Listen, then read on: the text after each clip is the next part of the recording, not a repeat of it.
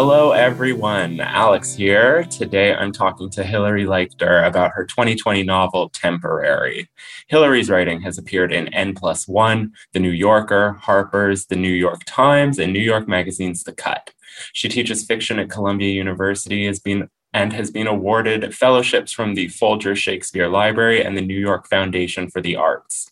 Published in March 2020, Temporary was shortlisted for the Center of Fiction First Novel Prize and longlisted for the PEN/Hemingway Award. In Temporary, a young woman fills increasingly bizarre job placements in the search for steadiness and something at last to call her own. Whether it's shining an endless closet of shoes, swabbing the deck of a pirate ship, assisting an assassin, or filling in for the chairman of the board, for the mythical Temporary, there is nothing more personal than doing your job. Hi, Hilary. Thank you for talking to me today. Hi, Alex. Thank you so much for having me. Before we start, I just kind of want to take a side note and just say how much I absolutely loved reading Temporary. I got an advanced reader's copy a few months before publication, and immediately I think I devoured it in one sitting and just fell in love. Oh, thank you so much for saying that. That's so sweet. I'm glad that it kept you company this year. Yeah, it definitely did. But I'm curious to know, did you write this with kind of a specific audience in mind? Who is your ideal reader? And then I have an immediate follow-up for that. Oh, good. Yes, I was picturing a kind of depressive woman alone in an office. And her name is probably like Margaret, but everyone calls her Margie. And that is my ideal reader. No, I'm kidding. It's such an interesting question because I think maybe this is selfish or maybe this is ideal, but when I'm writing, my ideal reader is me, just writing toward the thing that I'm curious about or the thing that I don't understand, the thing that I'm trying to understand through writing. And so that is what's on my mind, but I'm so pleased that my strange little book seems to have resonated with millennials and overworked young people in these trying times. Yeah, and I mean it's funny and like very understandable that you say that the person that you're writing for is you, because isn't that such an old kind of cliche in authordom, is very write the stories that you want to hear. Yeah. I really think that if you're writing for someone else, that you're going to feel that on the page. It's going to feel like fiction meant to please or fiction meant to satisfy. I actually think we see that a lot with all of the television and film reboots happening that are like sort of quote unquote fan service, and art can't be fan service. It has to be servicing something more profound than that. So I wrote it thinking that no one would read it except for my mother, and then was pleased that other people did, and that's great. That's just like an added bonus. That's the cherry on top for me. So, and then I guess the follow-up to this would be that I love hand selling this book. I love selling this book at the bookshop. But sometimes I have kind of a difficult time describing exactly what people are about to get into. Is this story one big metaphor? Am I reading all of this literally? So kind of following up on who your ideal reader is, being you and being the kind of people that, like you said, not Margie in The Office. But how is your ideal reader reading this book? Yeah. I'm just going to like non-answer all of your questions today, I think. Please. For me, the ideal person who purchases this book or takes it out from the library is someone who has a reaction to it that I never anticipated. And I think that's what's so much fun and so unexpected to me about being a writer, the fact that readers are your co-authors. And I didn't anticipate that. This is my first book, so it's a new experience for me, hearing about the things that people find in the book that I did not intentionally put there, or the way that it rings off of their own experiences that I did not know about, and the way it rings off of the pandemic. And obviously I didn't know that was going to happen. So the ideal reader for me is someone who it just surprises me with their understanding of what I was, or their kind of knowledge of what I was trying to say without me even knowing what I was trying to say. And I really should include a starter pack with like how to hand sell this book. like you have to put on a pirate eye patch first. Yeah. You have to sit the person down, like, you know, and talk to them very quietly. Like, are you comfortable with surrealism? Are you okay with a non-traditional structure? Then this is the book for you. Luckily, I think people really resonate with all of those things, especially right now. So it's kind of an easy sell at the end of the day. That's good. That's good to hear. And I mean, I guess just as a side note and from rather my own book selling experience, I do think the most fun way to sell this book and to read this book is literally, which is how I tried to do it, how I read it. I think there's clearly so much more deeper meaning to everything and to glean from it.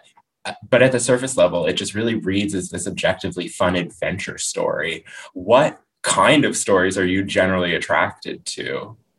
Well, that's so smart, Alex. And like that makes so much sense to me because it's how I wrote it. I wrote it from this place of strict literalism where taking, you know, sitting there and taking this kind of corporate dialect that we've all acclimated ourselves to and working backward and making it literal, you know, so a phrase like parent company, well, that's a metaphoric phrase, you know, but what happens if you take that and you backtrack and make it something that's literal? So it makes sense to read it literally to me because that's absolutely how I wrote it. I love that you think of it as an adventure story. I do too. And that was the type of thing I liked to read when I was a kid. And it's still so appealing to me, just this feeling of the character going off into the world in search of something, because I think that is what it feels like to start writing a book. And I wanted to capture that exuberance and that joy, but also the confusion and isolation that can come from that. I remember I loved this book when I was a kid. I think it was called I, Houdini. I don't know if you know that one. It's about a hamster named Houdini who just keeps escaping. I think it's Lynn Reed Banks, I think, is the author. And I loved her books when I was a kid. But yeah, I think there's something about the adventure story when you're a young reader that is a preview of life. Mm-hmm. And it was interesting to me to take that and lay it over an adult experience, but still make it about a preview to life, because I feel that so many of us feel like our lives haven't started yet. And so the idea of being swept off on a pirate ship or hired to work for an assassin, it still feels like that could happen any minute. We're all just kind of waiting for our lives to begin. So that was exciting to me. And I love, you know, Gulliver's Travels. I was thinking a lot about Pinocchio when I wrote this. And, you know, that the temp in the book wants to become permanent or sort of a real girl. And so that was in the back of my mind for sure. And do you think that's translated to Hilary the adult? Are you still kind of attracted to those adventure stories at your core? I am, but to be honest, I don't. Maybe you can recommend a book to me. I don't see them as frequently in adult contemporary fiction. You know, I feel like you have to go to sci-fi or you have to go to fantasy, which I love as well, to find that kind of narrative. Another one that I just read, I just remembered this. I read it in 2020. I think it came out in like, I want to say a few years ago, Treasure Island, ! I think there are 3 exclamation points by Sarah Levine. And that felt to me, I mean, obviously Treasure Island, the original, is an adventure story, but this felt to me like what I was craving. Also, it's so funny. It's the funniest book ever. But it's this woman who kind of starts to shape her life around the book Treasure Island and follow the principles of that book as a way of living her life. And it's just so bizarre. And yeah, but our lives are not shaped that way, right? By these quests. Yeah. It's like the only quests I go on are to the refrigerator right now. And so, but it's like you said, it's kind of just we're always waiting for our lives to start, right? Like I'm waiting for that pirate to burst it through the door and just say like, you're coming with me. There's that. Yeah, I think people forget that adults have that desire too, for something magical to occur, for something unpredictable to happen. It's not just something ascribed to children. I think we want to find a door in the back of the wardrobe too. So badly. So badly. Why not? I'm still waiting for my Hogwarts letter forever. Yeah. So I couldn't help but wonder what a boomer audience would think of reading Temporary. A lot of the attitudes around work and work ethic are so different for our parents' generations. Have you heard feedback from older readers? Is there a noticeable difference in the reaction if you're talking to somebody in their 50s and 60s and somebody in their 20s and 30s? Definitely. It's mixed for sure, because I actually don't think that this is a new issue. I think it's an issue we're finally ready to talk about and that is coming to a head, but I don't think that we're the first generation to have to do unpleasant things for very little pay and stability. So I get the reaction sometimes that's like, this is so true, this is my life, or the reaction of like, oh, you'll never believe the job that I had when I was 22 and right out of school. And I had 2 babies and I was doing this strange position in town. And so there's that kind of reaction. And then what I get a lot of the time is like, you helped me understand what my grandkids or my kids are talking about when they talk about work lives. And that's really fun to hear. The fact that it like echoes something that they're hearing from their own family members. And then the rest of them just hate it. No, I'm kidding. I don't know. I mean, maybe they do, but I really don't think this is I think it's often framed as a young person problem. First of all, I don't feel super young anymore and I'm still dealing with this life. So, but I think it's been around for decades. This is not, it's not news that people treat people badly and we trample people in order to make money. And that's America 101. I mean, this novel just like clearly, especially lends itself super well to a millennial mindset. A lot of us are actively participating in gig economy, and millennial burnout is forever on the rise, especially in this pandemic world where gig economy is a lot of people's only means of making money, but now a lot of those gigs are just totally missing from the landscape. So can you just kind of, before I go further, explain gig economy a little bit for our listeners and anybody who might not be familiar with that term before we throw it around even more? Sure. So the way that I understand it, because I am not a scholar of the gig economy, is that it is a fiscal system based on usually young people, but not necessarily, who are willing to work for very low pay in freelance positions, which means that there's no benefits or there's no long-term structure to the job. And so this can manifest as like a job that you would get through a temp agency, or maybe it's a gig that you get if you're an artist or a project. There's no commitment to stay longer from either side. And it often comes up as permalance, something as a permalance position where you're essentially working 40 hours a week, but without benefits or sick days or vacations. And, you can see this everywhere from Amazon to adjunct faculty schedules. So like a work culture built on insecurity is kind of is kind of how I think about it. Did I do it justice?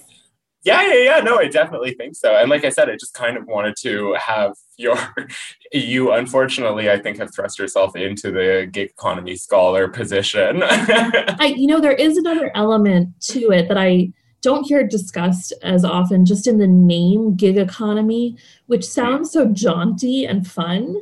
And there is this element to it where it's like usually pink collar jobs.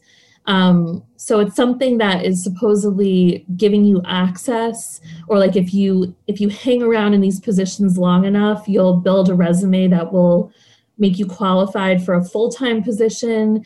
There's like the promise of blank, and that blank is, fill it in with whatever you want to fill it in with, like, the job of being a writer or being a full-time tenure track professor or being, I don't even know what to fill it in with. And so there's something like hopeful about that language, gig economy. It's not, which is belies what it really is, which is undervalued worker economy is like kind of a more accurate term for it, I think.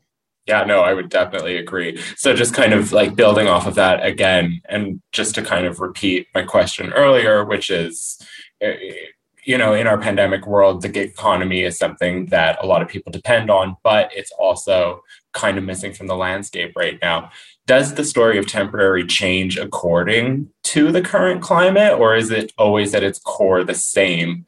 And I guess I'm asking what Temporary and what Temporary's brand of temp work would look like in a post-2020 world. I don't know if the gig economy is gone right now.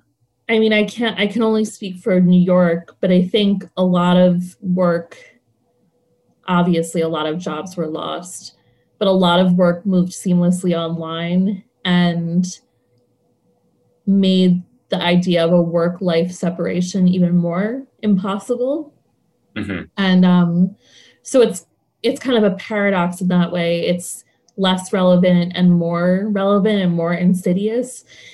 What would the world of Temporary look like if there was a pandemic? Well, in the world of the book, the temp is always asked to fill in for people, but maybe not in the way that you or I would be asked to fill in for someone, at a desk job. So she might be asked to fill in for a grandmother who is, a high risk person and can't see her grandchildren. So maybe she goes and hugs the grandmother's grandchildren and exposes herself to COVID. So I think it's still... Oh, I love that, though. I think it still translates because it's all about putting yourself... The book is all about putting yourself in harm's way for someone else's comfort or for your own financial and career advancement and survival. So I think it would still work. It would just be, she might die before the end of the book, unfortunately, because we live in a much more dangerous world now than the world that I wrote the book in. Thank you for that answer, though. That was a great answer. Yeah, you asked me to rewrite it on the spot. I'm like, I can do it. I'm like, what's she doing? Is she just sitting on Zoom? Where is she now? I mean, she must be. Although, that's an interesting question because there really isn't any technology in the book because I don't know how to do that. Yeah. Yeah, there's something about the world of fable and folklore that kind of resists cell phones. So She might have a cell phone, but I never mention it. So Temporary is officially just a few days almost on the nose being 1 year old. So congratulations. Yeah. You published on March 2nd, 2020, right before the 3-week lockdown started. So I'm interested to kind of just hear about how you celebrated publication and what the challenges were with promoting this debut about work in a virtual world where a lot of people actively were not at work. Can you see the common theme that I'm trying to give you here? I celebrated alone in my apartment. It was, what a wild time, It feels like it was so long ago. I was worried that there would be a blizzard and that would be the thing that would prevent my family from coming to town and us having a book launch, and ha ha ha ha. It's so funny, Hillary. Um, yeah, so the book launch was scheduled for March 13th. The book was out already, and that was the day that New York officially locked down. So I went to Bookstore Magic, which was a bookstore in Brooklyn where we were going to host the launch, and I made a little video, and none of us were wearing masks because they were telling us not to. We were all just tapping elbows jovially. Yeah. Like, this will be over in 14 days. And then I came back to my apartment. I had just moved the week before to a new neighborhood, so I was just in a sea of boxes. Nothing was unpacked. And my husband and a couple of writer friends, they organized a Zoom launch party as a surprise. I had no idea what Zoom was at that point. It had not entered my lexicon. It was not a joke yet. And so it was the most enchanting thing I'd ever seen in my life. I was like peering into it like this, really close to the screen, scrolling through the chat, trying to understand what was happening. I didn't understand that I was not muted when I was, and I wasn't muted when I wasn't. I mean, it was such a novelty, and it was so much fun. It was a great time. So, then after that, it was like, oh, I have to learn how to talk about this thing I wrote in terms of a global pandemic, which is, I just sort of feel like writers shouldn't have to talk about what they wrote at all, because who cares what I think? It's much more interesting what the person who read it thinks, to be frank. And I was like, well, I'm not equipped. I felt very intimidated by suddenly having to speak to work and our culture in a way that is complex, and I didn't want to simplify anything in interviews or on podcasts like this. And so I really spent a lot of time thinking about what my book meant and how it was different than when I wrote it. Because when I wrote it, it was just like this surrealist autobiographical thing that I didn't think anyone would care about in a political or cultural sense, aside from it being like super odd. So those few weeks after the city shut down, and it was so scary and heartbreaking to see what was happening in the world. And it was also a lesson in the fact that you can write whatever you want, but you just don't even know what you've written until it arrives in other people's hands. Yeah, and so you did also kind of mention in all of that you would consider Temporary to be kind of semi-autobiographical. Oh, sure. Would you say that, like, is it really based? Have you had a lot of experience with temping? Did you participate? Are you an active participant in a gig economy? No, but I'm an assassin by trade. Okay. That's no, I'm not an assassin. Don't tell anyone. Yeah, so it's emotionally autobiographical. I mean, I first wrote it as a short story as a part of my graduate thesis, and then I published the story, and I was like, okay, the story is done, therefore, because it exists online now. And I was working on another book that I hated, and I was so unhappy writing it. And then I went back to the short story and was like, this is interesting. I wrote this several years ago, and I'm still this person working 10 jobs just to stay afloat, not knowing how to say no to anything that pays.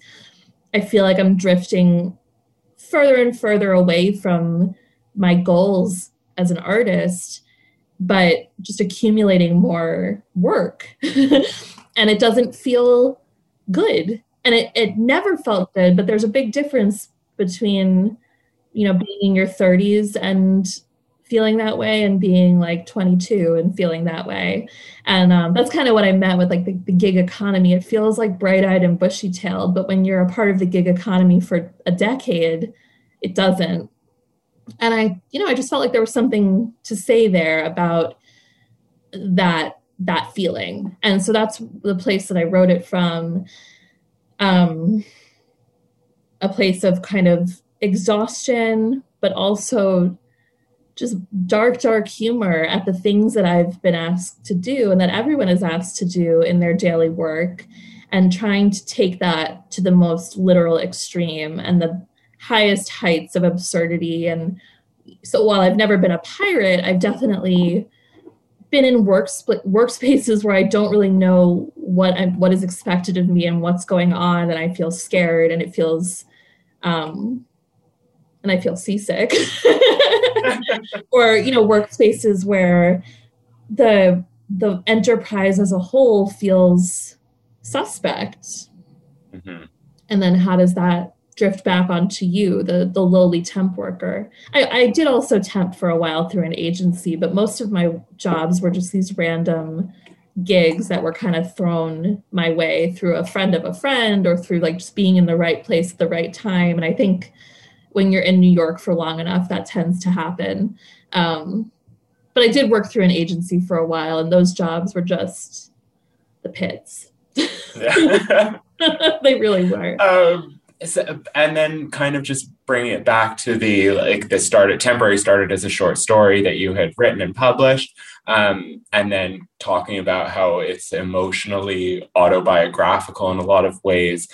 It really does kind of start as this absurd romp that twists itself into this really kind of heartwarming story. Like I would argue that some of the major themes are like familial love and tenderness in hard times, which you kind of bring up again. And just like, even though you're in these kind of insidious companies, or you're a pirate on the ship or an assassin, there still really is this kind of tenderness at its core. So that was always present when you were writing this, or did that kind of evolve when you decided to expand on this? Yeah, it's like touched on in the short story, but it's not, just by nature of it being a 6-page story, it's much more kind of short and deadpan and experimental, and not enough space to get into those ideas. But in writing about identity and how we understand identity and how we define ourselves through our work, it became clear that the opposite of that is defining ourselves through love and relationships and the people around us. And so that was important to me to, I like the way you put it, that it like kind of twists itself into that. And it was important to me to get there in a non-trite way. I do really think that we are kind of beholden to our identities as consumers under capitalism. And so when you strip that away, when you lose your job, when you're unemployed, or when you're not making enough money to survive and no one seems to care, well, then what is your identity, and how do you find that sense of self? And for the temp in the book, it's a literal quest, because she literally is only the person that she is replacing. There is no identity beyond that. And so that felt existentially weird to me, and fun, and like sad and fun at the same time. Something to explore. And now kind of changing course just a little bit. In a lot of ways, Temporary also as a story is creation myth. Yeah. It is. And if the gig economy was a religion, then Temporary would be testament.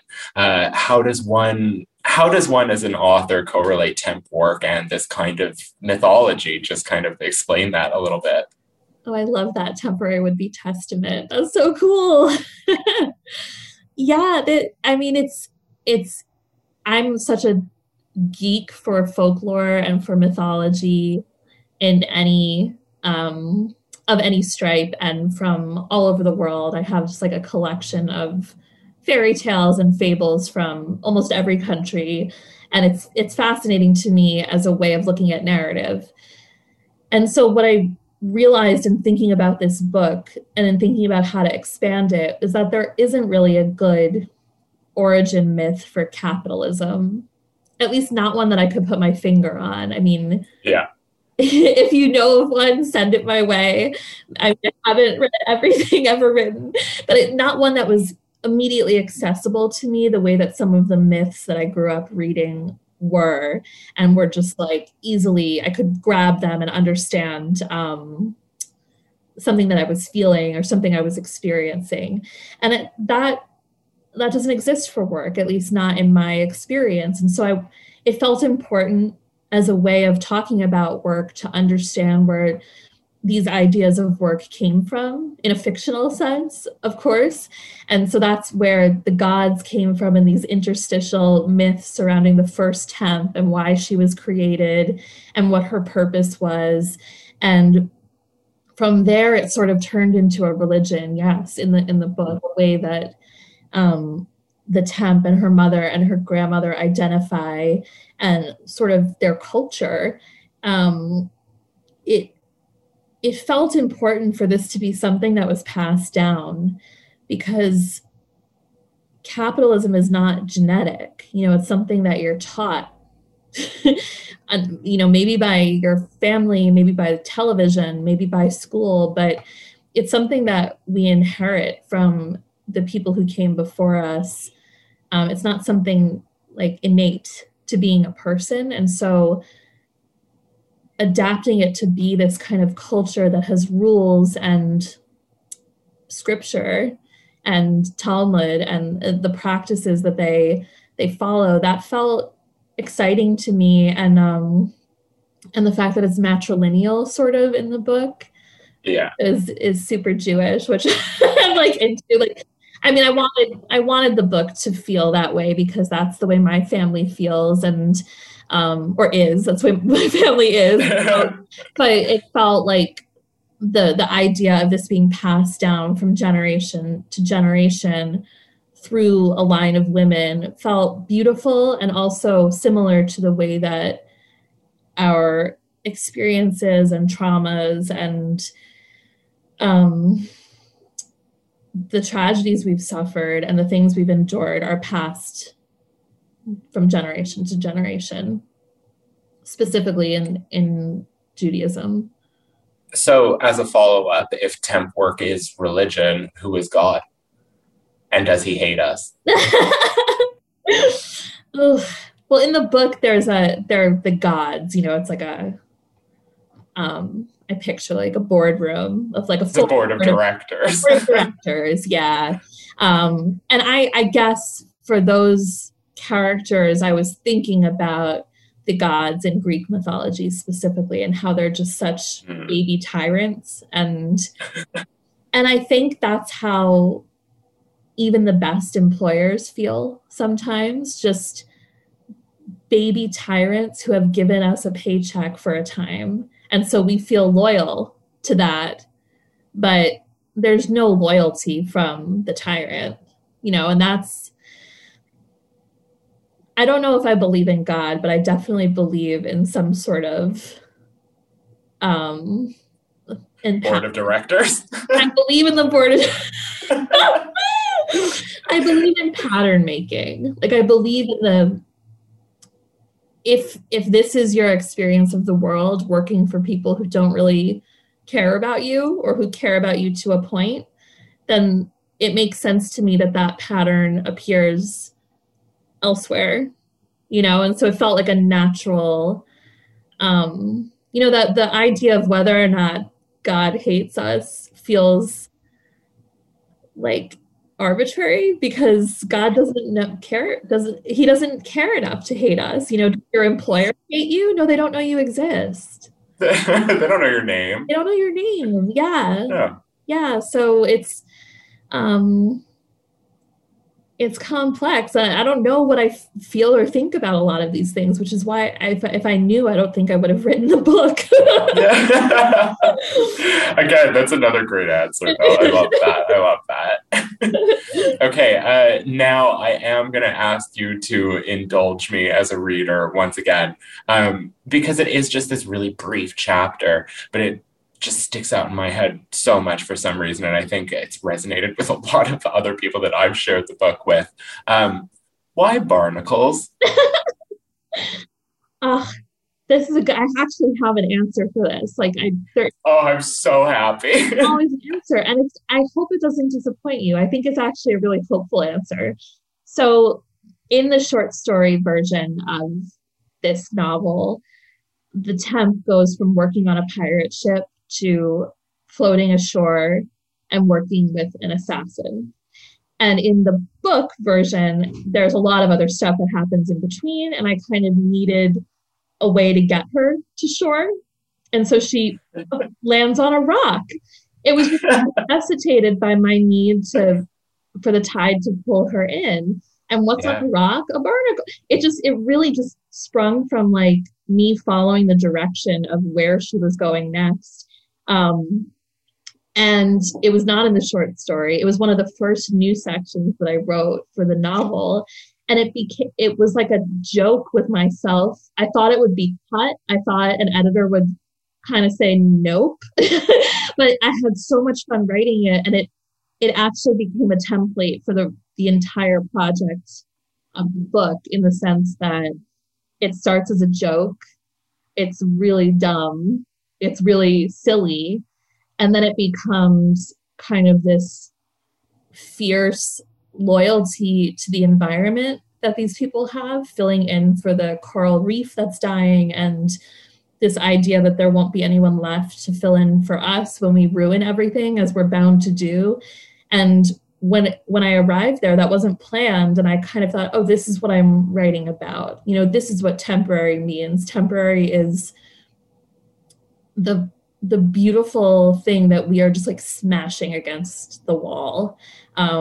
So to answer your question, too long, didn't read. To answer your question, it started as just something necessitated by plot, and it became something necessitated by emotion. And I think that for me was such a valuable lesson as a writer, that following the character can lead you somewhere emotionally unexpected, instead of letting the character follow you all the time. Well, and also, I mean, it kind of lends itself so well to what you were saying about how you wrote the book literally, and the literal progression would be she's on a pirate ship, and then how does she get to shore? Where does she go from here? So I love that was your mentality and that was your middle step. It's perfect. And like I said, for some reason, it stands out so much. And I think maybe it's probably because it is kind of that turning point where you realize you're like, okay, this is funny, this is silly. And then you're like, wait, I'm reading this literally now. Like, what's happening? There's much more at play here. And you know, I love that you read that part literally, because if you do, it's terrifying. You know, she starts 100% physically becoming a barnacle, and that was interesting to me too. Like, what is the process like of becoming another species, and what does that feel like? It must be painful. But she does it anyway. Listen, who amongst us? Who amongst us hasn't, truly? Okay, so just like a fun one-off question for you now.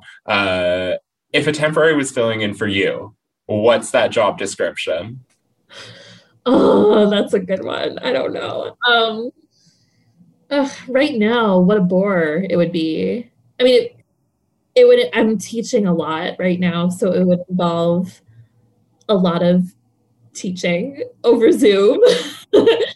um, I think,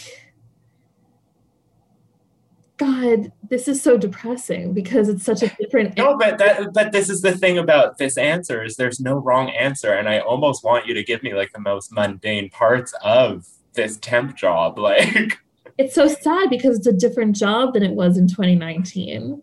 You know, fair. in 2019, it would be like, okay, your job, you have to go visit, you know, my mom in Florida, my in-laws in Texas. You travel to see friends. You go to readings, and like, one person there, and you stroll around the city aimlessly and drink iced coffee, and what a life! What just the simple joys of. And now it's like you wake up and stay in bed for as long as humanly possible by working in bed. Coffee is the highlight of your day. Like, it brings a sparkle of joy to your eyes.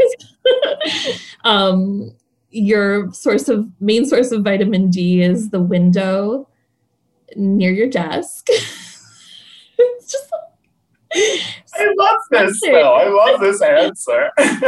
when the grocery delivery comes, you feel like needed in the world. And amazing. Yeah, I think there's like two parts to this question, which is, I think, your point kind of maybe, that there's the personal and then there's the professional, and the professional aspects of this year have been so much fun and unexpected, and the idea that it's all just kind of happened from my chair here is just kind of, it's terrifying but also delightful.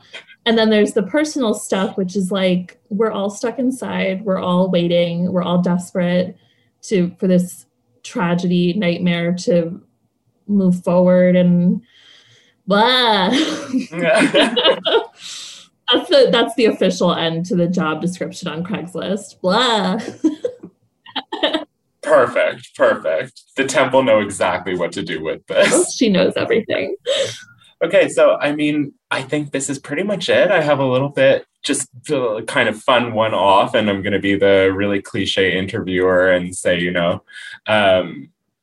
you clearly have a signature writing style. This being your only book out right now, that's my source, my source material. So, what's in the future for Hilary Leichter, and do you kind of plan on moving away from this style? Are you gonna lean into it a little bit more? I want more from you. I'm asking more of you.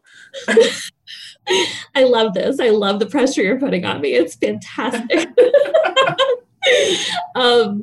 What's next? So I'm working on a new book, which I cannot say much about because it's very new, but it's a novel and it's similarly kind of experimental. I love that you think I have a style when I only have one book. That's so great. It's really important to me, and I think this comes from starting off kind of in the performing arts and in theater. It's really important to me for each of my books to kind of be an entirely new thing. There's nothing new under the sun, but an entirely new thing for me, and to challenge myself to approach different genres, to keep questioning what the novel can do and what narrative is capable of, and pushing myself to not acclimate or get comfortable in one sort of mode of writing. So the new book I'm working on is a very different thing, but it is similarly weird. So in this weird era, I see what I did. Yeah. I think it will always be somewhat strange, but I don't want to say that because maybe I have a great realist novel in me and I just don't know it yet. We'll get there when we get there. Yeah. We'll cross that bridge. But for now, keep it weird. I'm just really happy to hear that too. Thank you. And yeah, so I guess I'll just kind of end by saying that, like I mentioned earlier, Temporary is one of my favorite books to hand sell at the bookstore. Essentially because it means I get to bring other people into the fold. I really think that there's this kind of like contemporary cult classic aspect to Temporary, and I really hope for all of our sakes that we're all going to be talking about this book and kind of whispering about this book for years to come. Oh, thank you so much, Alex. That means so much to me, and I love booksellers, and you're great. Thank you for having me. No problem. Thank you so much for coming on the podcast, and I'll be sure to hit you up whenever this second novel manifests itself. Please do. Okay, thank you everybody for listening. You can pick up Temporary by Hilary Leichter at St. Henry Books now. Thanks.